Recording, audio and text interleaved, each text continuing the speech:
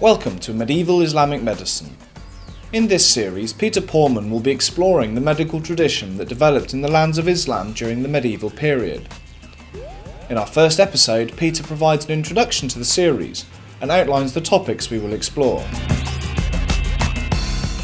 When we talk about medieval Islamic medicine, we have three terms here, all of which are slightly difficult. Medicine is the easiest. It's basically man's endeavor to stay healthy, and when he has lost his health, when his health is in danger, to regain it. So that's easily done. Everybody understands this. This is what we have nowadays, and this is what existed throughout history. More difficult are the terms medieval and Islamic.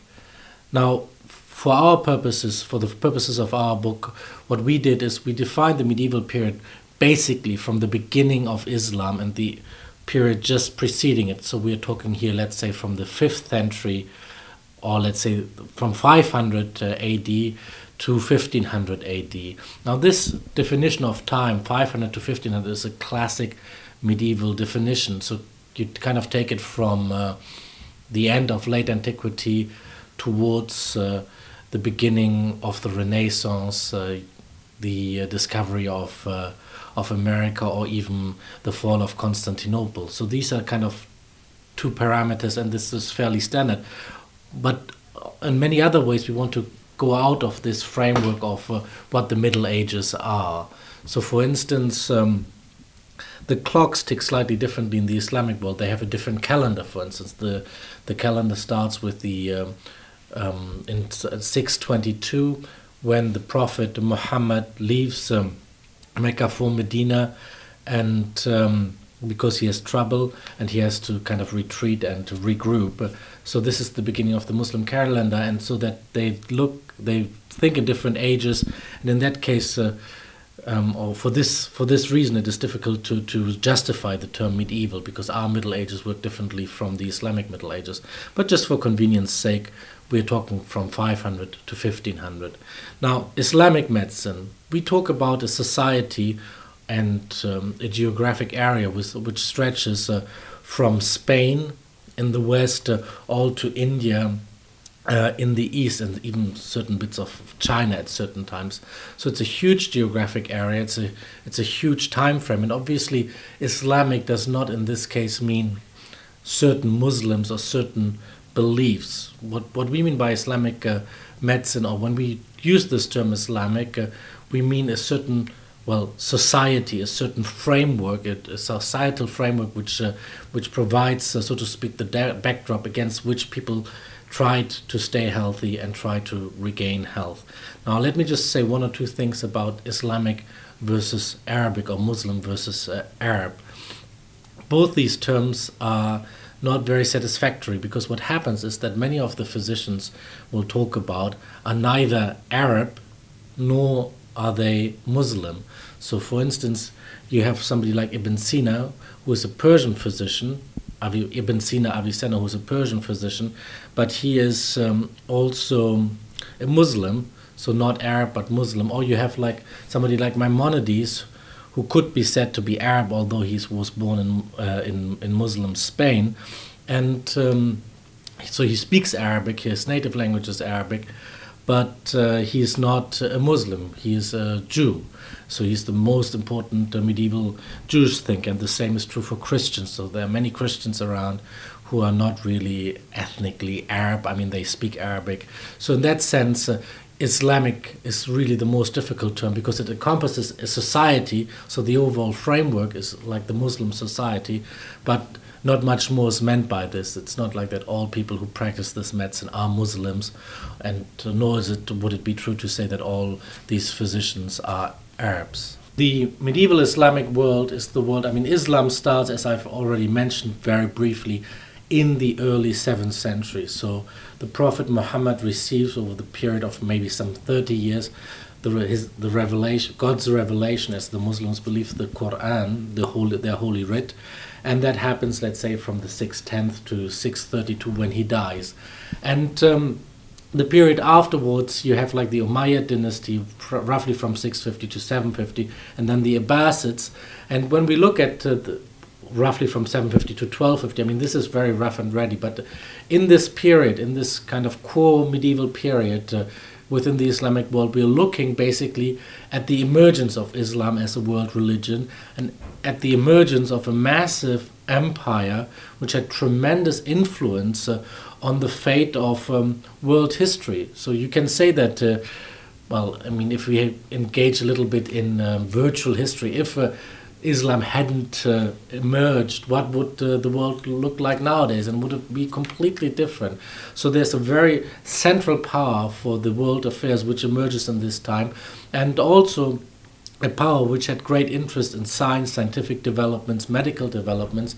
And so basically when we look at this period, we look at the emergence of the Islamic world, we look at the let's say the apogee of certain Islamic empires, and so to speak the heyday of their culture.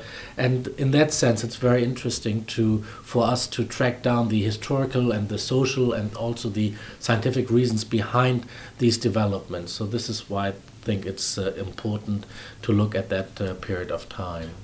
If we, in terms of our Western medicine, our university medicine, which I mean, universities was in the West was set up from the 12th century roughly. I mean, medical schools were set up roughly from the 12th century towards the 16th century, and the medicine which was taught in these universities was largely based on medieval Arabic text in Latin translation. So on the one hand, this medieval Islamic medicine is very much at the core of our own medical tradition. It's extremely important to understand our own tradition. But on the other hand, it's interesting in its own right, because what happened is that although based largely on Greek sources, as we will discuss later on, many innovative developments take place during this medieval Islamic period, and these innovations are crucial in certain medical areas. And so in that sense, let's say for instance the development of the hospital, the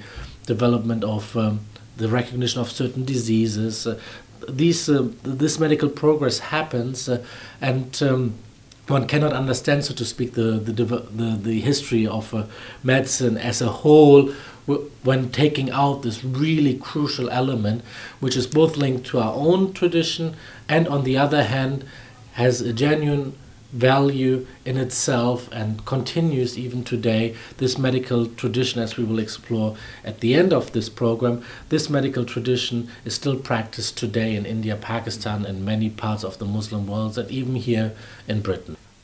In the course of this podcast, we shall tell a story. The story of the beginnings and the origins of medieval Islamic medicine. I will paint a panorama of the surrounding cultures, so to speak, which formed the backdrop against which medieval Islamic medicine emerged. And for this emergence, one of the crucial parts is the translation movement. In 8th, 9th and 10th century Baghdad, virtually all Greek medical texts available at that time were translated into Arabic. This is a major a movement of major importance which changes, so to speak, the face of medicine forever. And this is, so to speak, our second station in our journey, in our narrative. Then we'll look a bit at what the theory and what the practice of medicine consisted in. What were the ideas that physicians had about health and disease? How did they conceive of the patient? How did they try to remedy certain conditions? On the other hand, we'll look at some of the problematic evidence. It's not always clear what exactly happens, and we'll also tackle some of the myths which float around but which are not always true. But then you're like, who are these physicians? They operate within a larger society. They compete against, for instance, women or other practitioners. And we'll look a bit at the marketplace, the medical marketplace in which these developments take place and in which these physicians and other medical practitioners operate. Then we don't want to neglect an aspect which some Muslims nowadays are particularly uncomfortable with, and this is the popular medicine as it also existed within the medieval Islamic world, the use of magic and incantations in order to regain health, in order to avoid curses as well, and also some use of religious text in order to provide relief from pain and illness. And finally, we'll briefly look at how this tradition, this medieval Islamic tradition which existed during the Middle Ages, continues in the West during the Renaissance, during the Middle Ages and the Renaissance in the West, and also continues in many Muslim countries today. So this is the afterlife, the continuing tradition as it impacts our daily lives even today.